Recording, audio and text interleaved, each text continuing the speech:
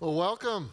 Good to see you this weekend. Glad you're here. Glad you made the choice to be with us in worship at Seacoast. I want to welcome those of you who are in the offsite campuses or on the internet or wherever you happen to be. Maybe at one of the venues here at Long Point. We're glad that you're along also. Let me ask you a question. How many of you have ever had a time in your life when suddenly you realized that you have more peace than you should have? Okay, you should be stressed. You should be concerned. You should be upset because of stuff that's going on. But there's just inside. There's just a sense of peace. Have you ever been there? Have you ever been there? I was walking not too long ago on a back street actually it was Washington, D.C., and there was a guy who was talking to his friend, and I was close enough that I could overhear him, and he was quite upset. He told his friend, he said that during the downturn in that particular week, he had lost 12% of his net worth. And he was distraught. He was just depressed. He was talking about how it would impact his girlfriend and some of the investments that he had made. And I knew I shouldn't be listening, but I wanted to go up to him and talk to him about, hey, it's not the end of the world. And, if you learn to trust God with your money, some good stuff can happen. And that would have creeped about anybody out. I mean, that is the elephant in the room, talking about money. I probably could have asked him about his sex life, and he'd been more willing to talk to a stranger about that. But money, no, I don't think so. And so they kind of went into a restaurant or something, and I walked on, and I thought about it for a couple of blocks, and several times since. See, the truth is, he and I were floating our boats on the same financial seas. Now, he probably had a little bigger boat. In fact, probably a lot bigger boat. But our attitudes toward money were miles apart. And suddenly I realized that the impact that obedience to God in this area had in my life, it was a sense of peace when it really shouldn't be. On the outside, it should be stress and chaos, but there was peace. Well, we're in a series right now, and we're talking about generosity. We're talking about money. That's the elephant in the room. That's the thing that we don't want to talk about. It's hard. And when we come to church and we see on the outline sheet that there are some money scriptures, we put our guard up. Well, I want you to just kind of relax today because I want to talk to you about the benefits of generosity. I'm really excited about this. Here's what I'm going to do. I'm just going to give you a list. I always do 3 points because God speaks in threes. Well, this week it's not that way. We're going to have 7, the perfect number, God's number 7, right? I'm just going to make a list of 7 benefits to generosity. And I want to weave into it a couple of stories. I recently was in Haiti, and I want to tell you some really exciting things that are going on as it relates to generosity. So let's talk. We're just going to kind of talk here a little bit this weekend. Did you know that generosity is the most talked about value in the Bible? Did you know that? On your outline sheet, I listed that faith is spoken of 246 times. Hope is mentioned 185 times. Love is mentioned 733 times. But giving or generosity is mentioned 2,285 times. So the question is, why so much emphasis on giving? I think one of the reasons is that giving is the expression of the other 3 values. Would you agree with that? Faith, hope, and love are expressed through giving. In fact, 1/6 of the book of Mark, Luke, and John are about generosity. Jesus told parables, stories, right? Well, 12 of the 38 parables that Jesus talked about, the subject was money. Billy Graham once said that if a person gets his attitude about money straight, it will help straighten out almost every other area of his life. Now in 2 Corinthians chapter 8, Paul is writing to the Corinthian church. In his first letter to the church, there's a lot of problems, and they kind of grow in the Lord, and they kind of get them straightened out. And by this point in 2 Corinthians, they're a pretty mature church. And Paul writes them a letter about their generosity and about their giving. And here's what he says. He says, since you excel in so many ways, in your faith, and your gifted speakers, your knowledge, your enthusiasm, and your love for us, I want you to excel also in this gracious act of giving. You know, when I read that, I thought, I could have written that. I mean, it could have been written about Seacoast, and if I was writing it about Seacoast, I'd say the same thing. I say, you guys are knocking it out of the park. There's so many areas that you're doing great in, and you're doing good in this area of generosity. I just want to cheer you on to do better. I don't have to convince Seacoast to be a generous church. You guys are. But today what I want to do is I kind of want to review 7 benefits of generosity in your life. Because giving is kind of the spiritual aerobics, you know. It's good for your heart. And so I want to do some exercises here today and help you to do some exercises that are going to be good for your spiritual life. So here we go. How does generosity benefit my life? Seven things, 7 ways. First one is this. Generosity makes me more like God. Can you say that together? Generosity makes me more like God. John 3:16, while we're talking out loud, why don't we read this one together? It's the most quoted verse in the Bible. Well, it used to be. The most quoted one now is "Don't judge," right? We don't want to judge. We don't want people judging our stuff. But it used to, when I was a kid growing up, this one was the most quoted verse. Let's read it out loud. John 3:16. For God so loved the world that he gave his one and only Son, that whoever believes in him shall not perish, but have eternal life. God so loved that he gave. I'll never forget Christmas Eve service 2009.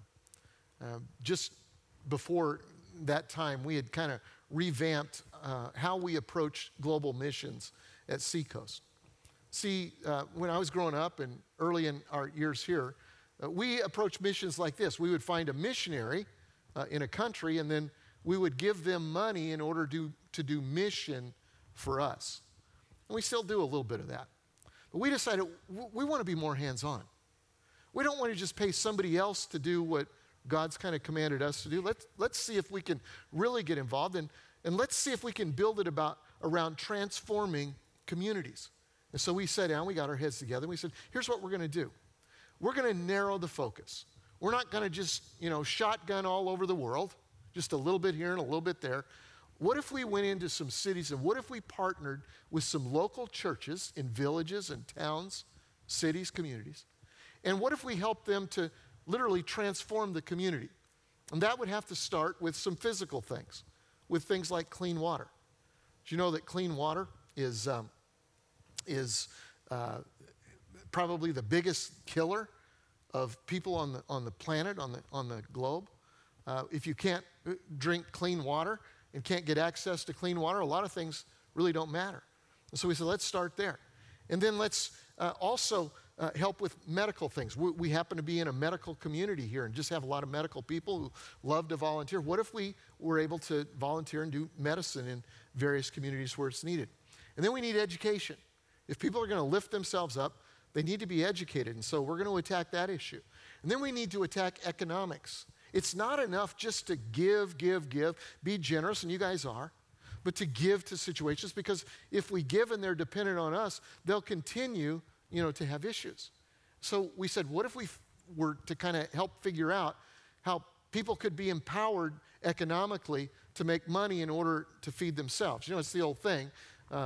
If you've got a hungry guy, you can give him a fish, and what? He'll be hungry tomorrow.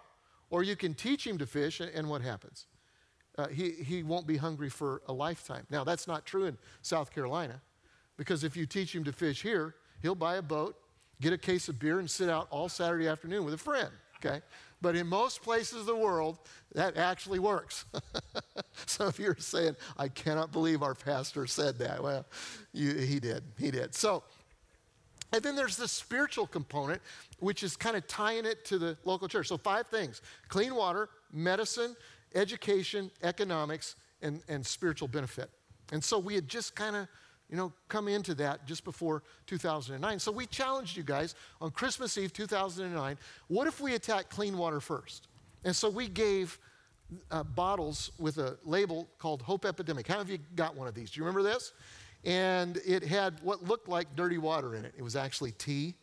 But we encouraged you in the weeks before Christmas to maybe take that home with your family and either pour it out or drink it. And as you do, realize that most people, there are millions of people around the world who drink dirty water every day. Well, we drink clean water. And then we challenge you over the next few weeks, just money that you would spend normally on coffee or whatever you drink, that you would put coins in here and then bring it in on Christmas Eve 2009. And boy, did you guys respond. It was I'll never forget it. It was so much fun watching this whole front area fill up with these bottles. In fact, how much did you give? Well, just a few weeks later, our missions department made up this check. This is dated January 24th, 2010. Pay to the Order of Hope Epidemic, $287,374. Wow, give yourself a hand. That was pretty incredible. In fact, there was money that came in after that. It was well over nearly $350,000. Now, we thought that was a great idea, and almost everybody on our staff did. The only people that didn't were those that had to count the change. Can you imagine $300,000 worth of change in one of these? So every time I come up with an idea, they say it doesn't involve change, does it? Little did we know that just a few days later, on January the 12th, 2010, an earthquake would hit Haiti. And in 13 seconds, over 220,000 people would die. 250,000 people would lose their homes. 3 million people would be impacted. And so what we did is we sent Jason Surratt, our global pastor, to Haiti just 10 days after the earthquake. And we said, go figure out where we ought to invest our time, energy, effort, and money. And if you can, find the least of the least. There's going to be a lot of money coming into Haiti. We want to help those that are the least of the least. So Jason went down, and he and some other pastors, and they went into one of the most dangerous slums that now had become a tent city in Port-au-Prince, Haiti. And they found a deaf community. They found deaf people that were being abused, that were being robbed, that were being beaten, that nobody cared about. They were the least of the least, the forgotten. He came back and he said, Dad, I think we ought to do something there in that area. And so we partnered with Water Missions International, who makes water systems here in Charleston, South Carolina. We partnered with a nonprofit group that was already in Haiti called 410 Bridge, who had similar values as we did, to not just, hand out money, but to give a hand up and to help communities and transform communities. And we partnered with some other churches, and we, over time, relocated about 600 families 45 minutes away from this slum in Port-au-Prince to their own community. Now, 2 weeks ago, about a week and a half ago, I went to visit that community with a team of people from here and also from the College of Charleston, some of their basketball players and their coach and some of the sports information people. And we had fun. We played a little soccer, they play it a little bit better than we do. That little kid has skills, can I tell you that? And we played some hoops. Can I tell you one story about the hoops? We thought it was going to be, we're going to go to a high school, we're just going to do a few drills, and kind of, play ball with the kids. Well, when we arrived, first, they weren't kids we were playing with. They were all in their 20s. They were all very athletic. And they lined everybody out on the half-court line. And out comes this little marching band playing the Haitian national anthem. Now, at that point, we knew it wasn't just a pickup game. This is for national pride. And so I'm on the sideline chanting, USA! I wasn't that obnoxious. I was chanting C of C, College of Charleston. And boy, it got rough, but we won. Okay, so, and then we also visited the community where the deaf community had been relocated and saw some of the houses that had been built. They had gone from the slums of Port-au-Prince to where now they had their own houses. And we painted some of them, did a little work on some of them. We also went and we saw a water system that you guys had paid for. In fact, in this picture, if you look far to the left, there's a water tower over there that provides clean water every day to this community. You guys paid for that through your Hope Epidemic money. And why don't we give the Lord a hand? Can we do that?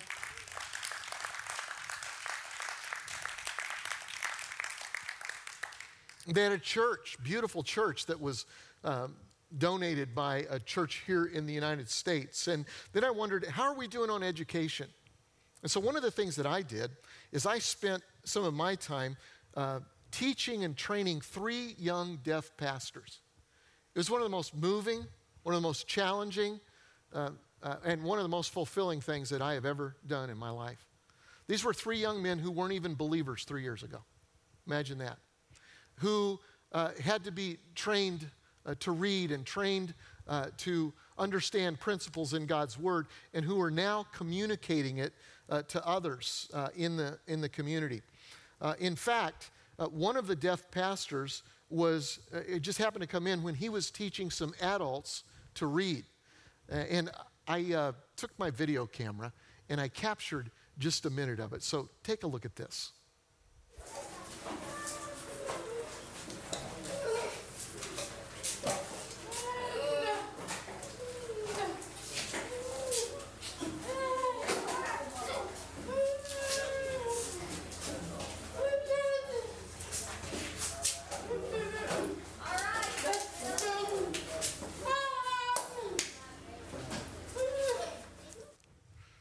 So the adults are all hearing impaired. They're all deaf.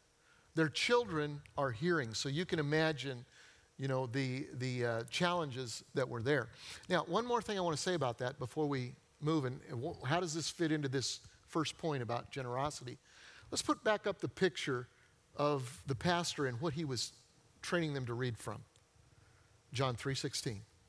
For God so loved the world that he gave his one and only Son, that whoever believes in him shall not perish, but have eternal life. God loved, and so he gave. You guys love, and so you give. I can remember when I first fell in love with Debbie, I couldn't keep money in my pocket. You can give without loving. Some of you do that at Christmas time with some relatives you don't necessarily love. But you can't love without giving. And generosity makes me more like God. If you're going to become like God, you've got to give. 1 Chronicles 29 and verse 14, David said this. This was during a building program. And they're trying to build a building for the Lord. And David said, but who am I? And they had an overwhelming response. People were generous. He says, and who am I and who are my people that we could give anything to you? Everything we have has come from you, and we give you only what you first gave us. When we think that we're being generous, it's all God's, isn't it? I remember as a kid, my parents used to take us Christmas shopping for each other, and we'd go to Target. I remember going to Target, and they'd give us each $10. If you can imagine, you could shop for 5 people for $10.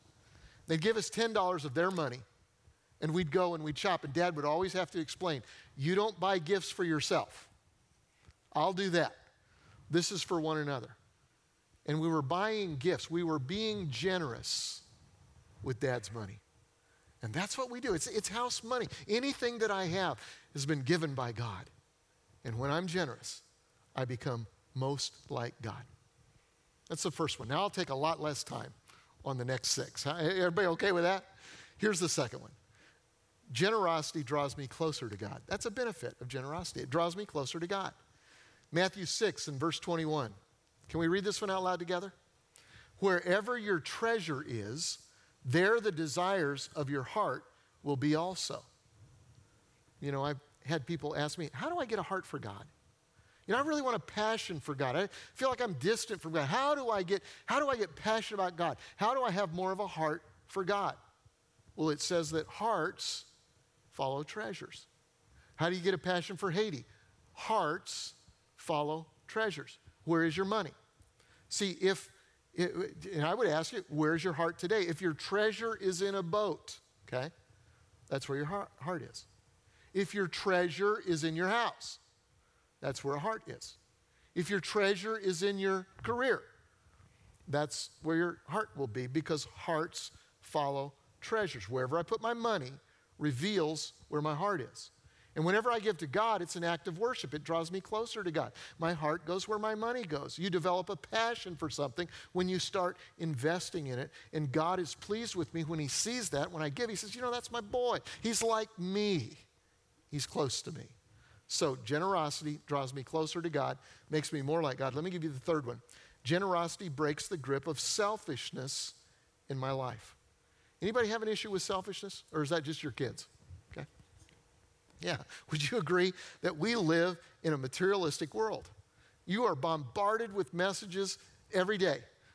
Have it all, keep it all, do it all. Billions of dollars in advertising are geared to make me want more, to make me want the next Apple product, Mine still works, but I'm going to get billions of dollars in various forms that say, you need this, you've got to have this. We are bombarded with materialism. And here's the truth. The more you have to live for, the less you need to live on. Did you get that? The more you have to live for, the less that you need to live on.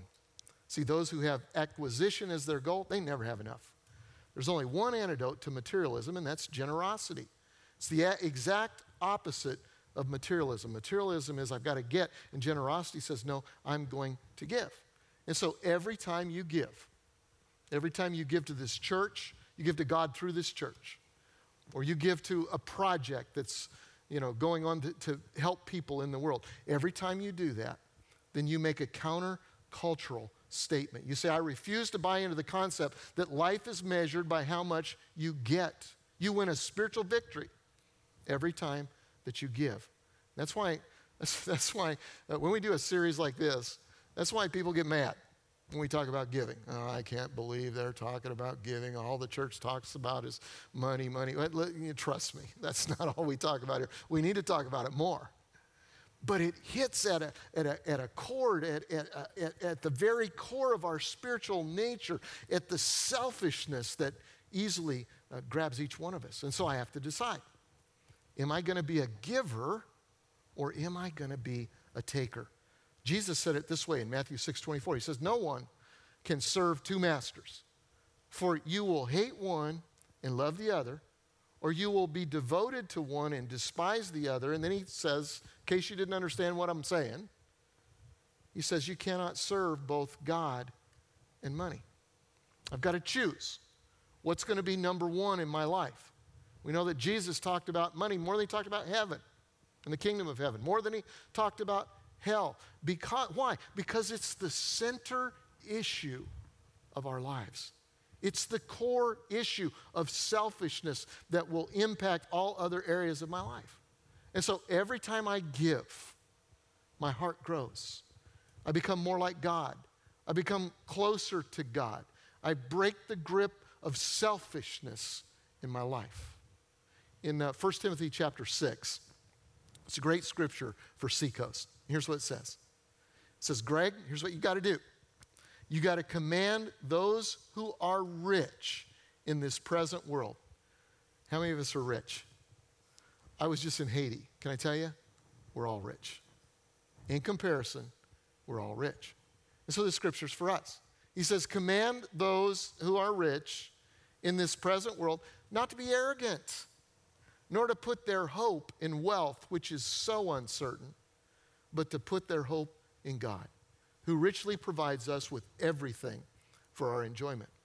And then he says, command them, Seacoast, to do good, to be rich in good deeds, that every day would be like Hope Epidemic, that every day would be like 100,000 gifts where we were waking up every morning going, how in the world can I bless somebody?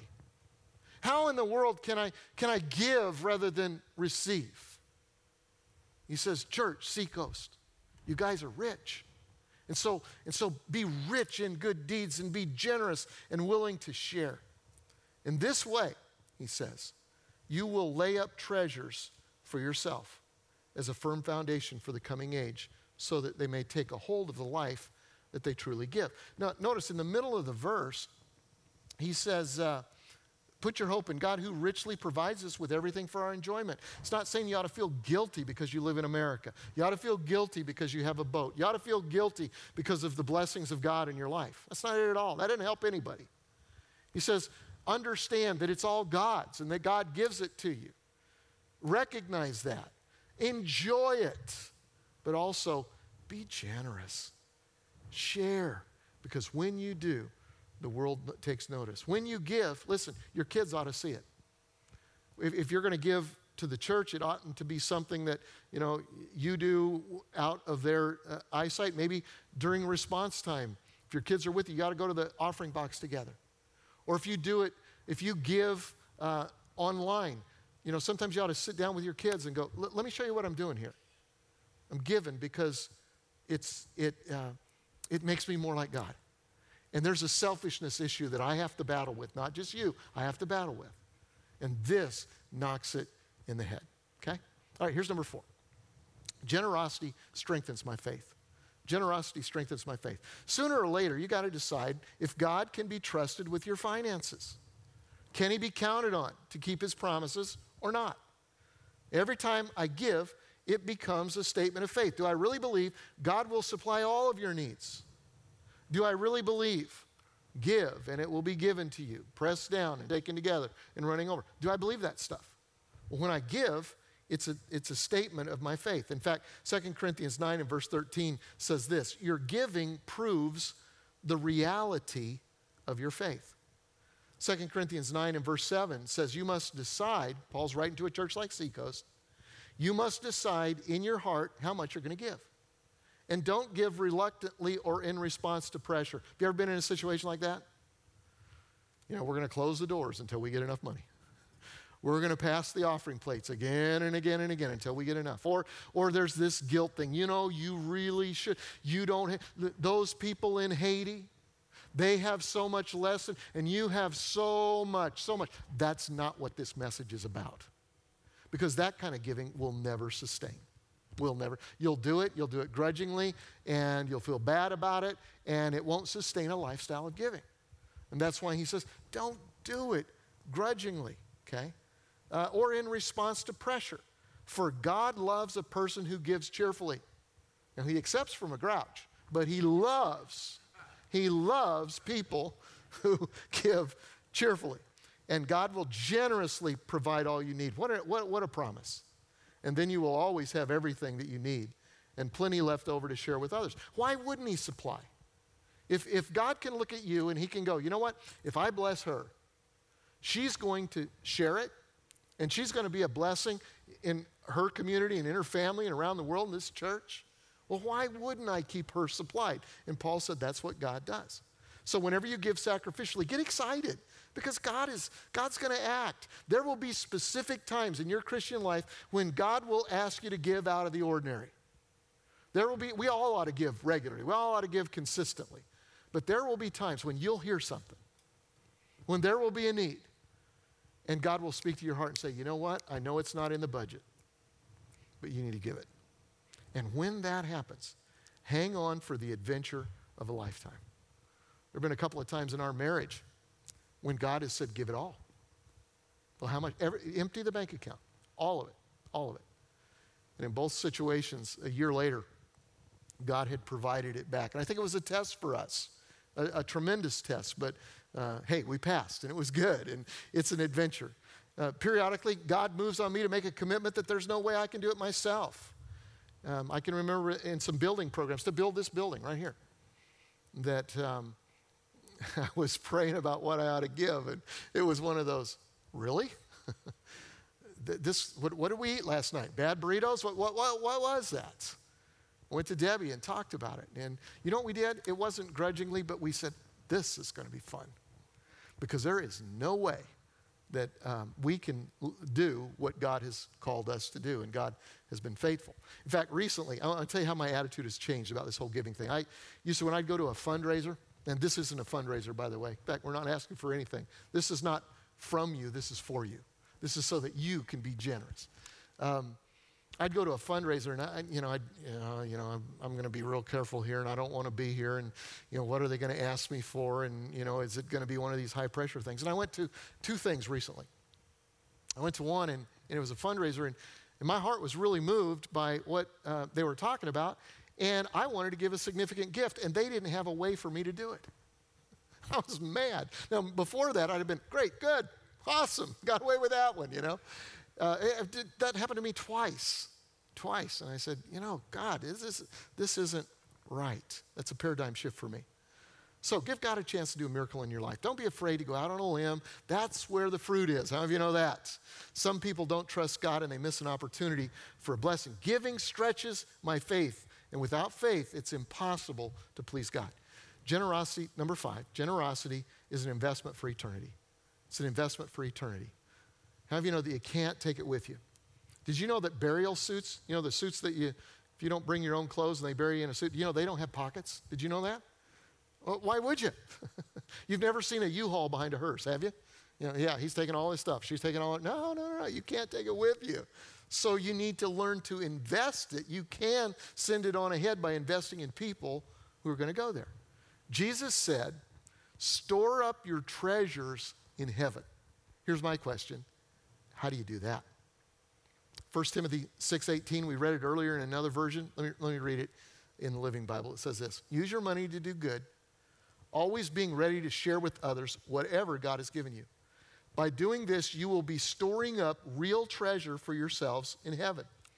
It is the only safe investment for eternity. I underline that. It's the only one. This one's safe, okay? This one's safe for eternity. And you will be living a fruitful Christian life down here as well. There's no greater investment than the kingdom of God. Let me tell you another story. So while most of our team was continuing to paint houses and stuff, I went to visit another village called Shadrach. And this village is, Haiti basically is an island. It's beautiful. That has some flat areas around the ocean side, and then it rises up very, very steeply. I asked them how high, and somebody said 4,000 feet. Don't quote me on that. I didn't go to Wikipedia to find out. Very high. And this village was way up at the top of the mountains. You drove on a little two-track. You know what I'm talking about. Grass in the middle and just a little two-track. Just Land Rover all the way up, and then you got to a certain place, and then you had to walk on up, and there were about 4,000 people in the community. You couldn't see them. Their little houses were, up in jungle areas and trees. Beautiful, absolutely beautiful. And so we sat down and we met with community leaders, and that was an incredible time. They talked to us about their testimonies and about how God had blessed them. They had nothing. And so at one point, I asked them what had been their biggest issue and their biggest problem. And their biggest problem had been water, clean water. Again, that's number one. And so a man there in their community had donated land for a water system. And Water Missions and several churches got together, and we helped a little bit with this one. We've done other ones entirely. We helped a little bit here. And they put in a water system so that they could have clean water. Now, the guy that donated the land, an incredible guy, he's in his 80s, and I spoke through an interpreter. And I kind of struck up a relationship with him, two old guys just sitting down talking together. And I asked him, I said, so how has this water system, how has this made a difference in your community? And he teared up a little bit. And he said, we don't have cholera anymore. He said, when our babies are born, we don't have to go, miles down the mountain to where clean water is. He said, our children are living. Our children are living. I got to tell you, when he told me that, I was a mess. I thought, God, my little investment meant nothing to me. A few less Starbucks. My little investment in clean water was an investment in eternity. I think someday God will open up the doors where we can see, hey, you were generous here. This is some people that would have died that lived a fulfilled life. and serve the purposes of God in their generation. See, baby boomers, I read an article the other day that we aren't saving enough for retirement. But you know what? That's not as important as this question. Are you saving any for eternity? Because we're going to spend a lot more time there than we do here. Number 6, and let me give you 6 and 7 together real quick. Generosity blesses me in return. It's an investment for eternity, but I get blessed. Proverbs 22 and verse 9 says, generous people will be blessed. How? I don't know. God can do all kinds of things. You know, he can increase your income. He can decrease your expenses. He can make old cars, run longer. He can give you new opportunities. He can extend the life of your washer or your dryer. I mean, he's not limited in what he can do. And so Deuteronomy 15 and verse 10 says, give generously to him and do so without a grudging heart. Then because of this, the Lord your God will bless you in all of your work and in everything that you put your hand to. Blank check promise. It's incredible. You bless God. You give. You be generous. You get close to God. You get his heart. You give to the things that move his heart. And he said, I'll keep you supplied. I'll keep you supplied. You know, I used to get upset at Christians who didn't tithe, or wouldn't give or were stingy or whatever. And I don't really honestly anymore. I feel sorry for them because they don't have a God that they can trust. Some people will trust God for their eternal destiny, but not for their finances. Finances are minor by comparison. It's just a matter of trust. Let me give you the 7th one. Generosity makes me happy. Generosity makes me happy. Now, Jesus said himself in Acts 20 and verse 35, there is more happiness in giving than in receiving. Who are the happiest people in the world? They're givers. You know anybody like that? I mean, they just give and give. If you ever seen a giver be a grump? Not very often. Maybe they're in transition. Giving transforms you from the inside out. This is a happy church. I love this church. Why is it happy? Because it's a church full of givers by and large. You guys are generous.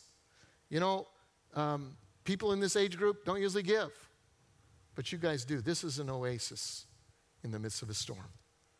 So somebody said there are 3 kinds of givers. There's the flint, the sponge, and the honeycomb. To get anything out of a splint, you've got to hammer it. And then you only get chips and sparks. To get water out of a sponge, you've got to squeeze it. And the more you use pressure, the more you'll get. But the honeycomb just overflows with its own sweetness. So which kind of giver are you? Which kind are you? Some of us are saying, I'd like to become a generous giver, but I'm kind of afraid. Maybe you say, I would be. I must not love God enough. Well, that's not true. You just don't know how much he loves you. God loved the world, you, so much that he gave. In fact, in 2 Corinthians 8, it says, you know the generous grace of our Lord Jesus Christ. Though he was rich, yet for your sakes, he became poor, so that in his poverty, you could become rich. God loves you. I'm not saying everybody's going to, make $1 million or, drive the greatest car or whatever. He'll make you rich in ways that you can then be a blessing to his kingdom. Let's pray. Father, I thank you. I thank you for your goodness. I thank you for your grace. I thank you for this wonderful church that is full of generous givers. I thank you for a church that has people that come to me regularly and say, Greg, you got to tell them about the blessings of being generous. Greg, we got to stretch our faith more. I'm grateful to be a pastor of a place like this. At the same time, I know that there are many of us that struggle in this area. And I pray that this weekend, your kingdom would come and your will would be done in a powerful, powerful way in this area of our lives. In Jesus' name we pray. Amen.